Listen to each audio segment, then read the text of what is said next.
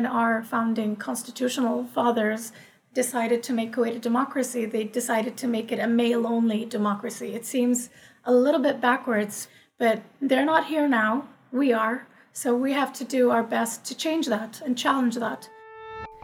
This is episode 13 of the TCF World Podcast. I'm Lily Hindi in New York. On this episode of TCF World, we invite Kuwaiti women's rights activist Alanoud El-Sharech to tell us about her campaign to introduce better laws on violence against women and empower women to run for political office in the Arab Gulf region. Alanoud is a researcher, academic, and activist who has held posts as an analyst at the International Institute of Strategic Studies and at the Kuwait National Security Bureau.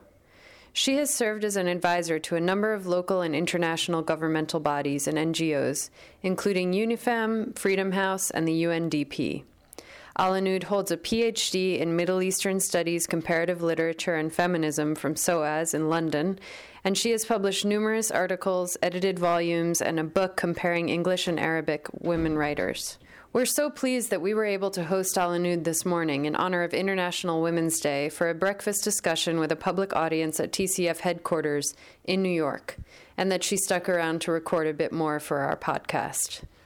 Alanoud is the founder of Abolish 153, an organization dedicated to getting rid of the article in Kuwait's penal code that treats quote-unquote honor killing as a misdemeanor, punishable with a maximum 3-year prison sentence or a $50 fine. Here's a brief snippet from this morning's event about Alanoud's experience promoting this campaign in Kuwait. I think it would be naive of us to think that all women in Kuwait support this article, believe it or not. We've had conversations with women lawyers. The mind boggles that somebody would drink that much patriarchal Kool-Aid. But women lawyers would argue with us that, well, this is a good thing. I mean, how is this a good thing, right? It could be a completely malicious accusation, right? There's no witnesses. And it's purely based on somebody's enragement. Why is this a good thing? And then they'd counter with, this is, our tradition. And then you'd explain that, no, actually, it comes from French law. It's not your tradition. Then they'd say something like, well, sometimes even foreigners have a better understanding of Islam than Muslims do. And you're like, well, it's not Islamic. Just, no. So not all women support abolishing Article 153. And we've made our peace with that. We just need to raise awareness and speak louder and hopefully turn them around. And if not them, their daughters. Alanoud, can you tell us what an quote-unquote honor killing is and what this legislation does? Sure, Lily. Thank you for having me today. It was a real pleasure to discuss the campaign and to discuss other issues pertaining to what we're trying to do in Kuwait and in the region. The Abolish 153 campaign is a regional campaign. So even though we are focusing on the honor killing legislation in Kuwait, we're trying to be a voice of women who suffer from other forms of disciplinary violence, not just the so-called honor killings. And I think, as you said, sometimes it's a controversial label because a lot of women reject it. It's a killing. There's no justification. And when you add honor to it, it seems like it's a killing that was justified because of a woman's transgression. But I have also seen that when we frame it this way, sometimes it leads to a visceral anger among women that they would be reduced to something tied into male honor, and that a man would have the right to defend his honor, even if that means taking her life. So I think there are arguments to be made on both sides of people who are with the term and people who are against it. Can you describe the crime in more detail? Well, the law itself says that if a man surprises his wife, his sister, his mother, or his daughter in a sexual act and kills her, or the perpetrator that she's doing this act with, or both, it's considered a misdemeanor. The maximum punishment is a 3-year prison sentence or 3,000 rupees. And it's in rupees because it's an archaic law. It predates our independence.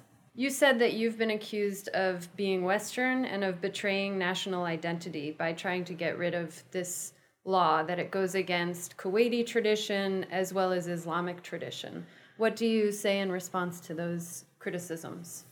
Well, I say that I'm a Kuwaiti patriot, and what I'm doing, I think, is a testament to the relative freedom of expression that we have in Kuwait, and to how evolved Kuwaiti women are, that they're willing to be shameless in their pursuit of justice, social justice specifically. But I don't think we can talk about empowering women without talking about removing everything that disempowers them. And this law is an example of the extremes that some people would expect men to discipline women. So the law punishes for a sexual act, whereas in the same penal code, the punishment for adultery is only 5 years in prison or 5,000 rupees. So how can you give men the right to kill at will? I mean, it can be used for malicious reasons. And I don't care if this article is never used in the courts. We know that it is getting used, but I don't care if it's never getting used. The fact that it exists is an affront to me and to all women. It's not Sharia compliant, it's not constitutional, and it goes against all human rights agreements, and it goes against your basic right to defend yourself against an accuser. How can a man be judge and jury and executor all together? Why are we giving him this power? I think it's an extreme form of what I've written about a great deal, disciplinary violence.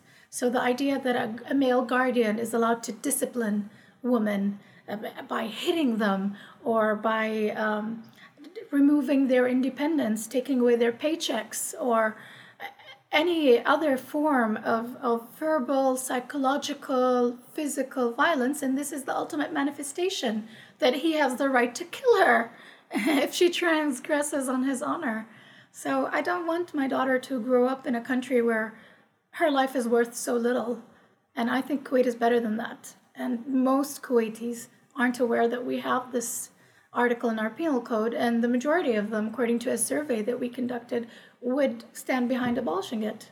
And I think it's a testament to our young parliamentarians that four of the young men signed the bill to abolish it alongside the lone woman that we have in office. So what is the process now that you expect for this bill? Well, it's not enough that we have a bill in office. It took us long enough, and God knows we had to knock on the doors of many, many, many policymakers first to explain the existence of the law, and then to explain that it actually comes from Napoleonic Code. It's got nothing to do with our traditions or our religion. It's a colonial remnant. And then convince them that actually Kuwait and its people don't want this legislation to exist. But this is part of a larger conversation on domestic violence. We are finding ourselves in a legal vacuum in Kuwait. We don't have a domestic violence law. We don't have working shelters. We don't have hotlines. And part of this is the idea that whatever a man does to discipline his female kin, even if it's violent, is fine. And this is what we need to challenge. It's not fine. It's our job to protect those who are weak and can't protect themselves. And if the society tells you it's okay for your father to discipline you, or your brother, or your husband, or even your son, we're there to say, no, it's not okay. It's the state's job to make sure that you are not harmed. We'll take a quick break for an advertisement about the TCF Foreign Policy Team's new book, and then we'll be back to talk about Al-Anoud's work empowering women to run for political office in Kuwait. Order from Ashes, New Foundations for Security in the Middle East, is a multi-year TCF project supported by the Carnegie Corporation of New York. TCF experts are studying new ways to manage conflict and promote stability. You can order the book and read the reports on our website. Go to tcf.org and look for the Arab Regional Security page.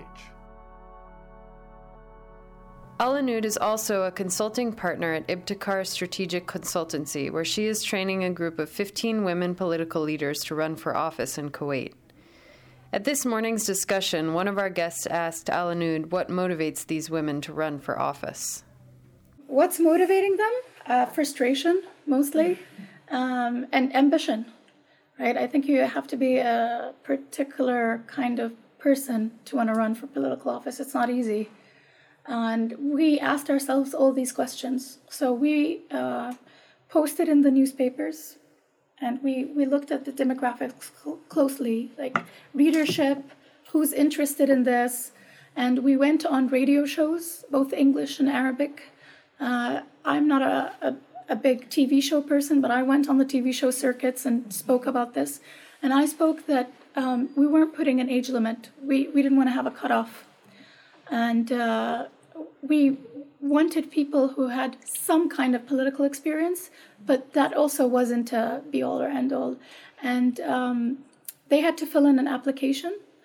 And we got 70 applicants in 2 weeks because we only opened it for 2 weeks. And we only have 15 seats. So then it became a rigorous process of going through the applications and then interviewing them and then trying to see, not only who was serious about running for office, but who, even if odds are they won't win a race, could be a very impactful political leader in other ways. So it's been really interesting. We've gotten women from 4 different decades in this program, and we're very, very excited to start the training and then see if this is going to have a ripple effect. Alanoud, can you tell us about your work training these women to run for office, and also give us a bit of background on women's political participation in Kuwait? Well, I've been a senior fellow at think tanks, and I've been a senior advisor for the government on a lot of what they call the soft power issues. So looking at the relationship with youth and gender, migrant labor, and how domestic security can sometimes translate into regional security issues, and the impact of not paying enough attention to these things. So if you think of it even in terms of countering terrorism, for example, well, you have to catch the young men and women who are doing these acts. You have to empower their mothers so that you change the dialogue that leads to these types of actions. So I think we get confused sometimes when we call things soft power by thinking that soft power is not very powerful, but it is. It's the way to measure real social change in a country. And when I established this consultancy, we were focusing a lot on cultural sensitivity, but then I got a chance to work with a consortium of consultants in the US and NGOs in Kuwait and the US on this wonderful program to empower women politically. Our record for women in politics has been abysmal. We've had our political rights for the past 13 years, which is embarrassing enough as it is, that I don't know why when our founding constitutional fathers decided to make Kuwait a democracy, they decided to make it a male-only democracy. It seems a little bit backwards for something that took place in the 60s. But they're not here now. We are. So we have to do our best to change that and challenge that. But I think part of not being involved in politics lingers on today. So you have women unable to access the gateway positions. They're unable to get close to the circles of power so that they are nominated organically. And a lot of those circles are close to them. So within tribal primaries, they don't nominate women. Within Islamist parties, they don't nominate women. So that leaves us with a very small independent, moderate, or liberal contingency who have their own men as well. So it's not like they're just going to focus on women. So we have to try and expand that space for women. There's a lot of resistance in Kuwait to the idea of quotas, although they've been proven to work because it's not a level playing field and women don't get ahead because of merit. I mean, that's a fallacy even in the most progressive countries. Cognitive bias is true and it's deeply entrenched. So what we're trying to do with the EQUIP program is to give an opportunity to those women who are ambitious but who haven't had the access to the funding or the access to the experience that gives you the natural training to be a public speaker, to be a media personality, to work on coalitions, to craft a message, to use social media platforms to attract attention, and to come up with a political strategy. And we're trying to include not just the National Assembly, but also the municipalities, the co-ops, the NGOs, the student unions, everywhere that is electoral based. We want to encourage women to get into politics because we've been waiting for a top-down change, but we can see with the stalling of women judges in Kuwait, it's been announced for the past 5 years, it still hasn't materialized, that we can't just wait for governments to come through. We need to push in our own space as well. So you have no women judges in Kuwait right now? Nope, but I'm hopeful that the situation will change soon because they graduated 22 female district attorneys a few years ago with the sole intention of training them to become judges. We're just waiting for that training phase to be over. Okay, and how about members of parliament? Well, right now we only have one female parliamentarian. In 2009 we had 4, and the maximum number after that was 3, and now it's just 1. And do you see many women running and not getting elected, or is it just that... No. The highest number of women who ran for office was actually in the first election they were allowed to run in 2006. Okay. There has been a lot of media backlash, and a lot of that sort of euphoria that we can finally run has been replaced with fear and cynicism. So we're trying to change that dialogue a little bit. Well, thank you so much for being with us today, Alanud, and good luck. We'll be following your work on these important issues. Well, thank you very much for hosting me. I really appreciate it, and I really enjoyed both the discussion and the many, many questions that came with it.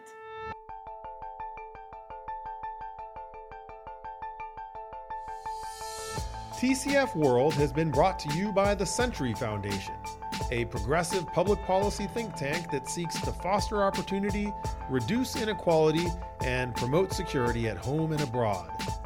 For more information about the work that TCF does, please visit tcf.org or follow us on Twitter and Facebook.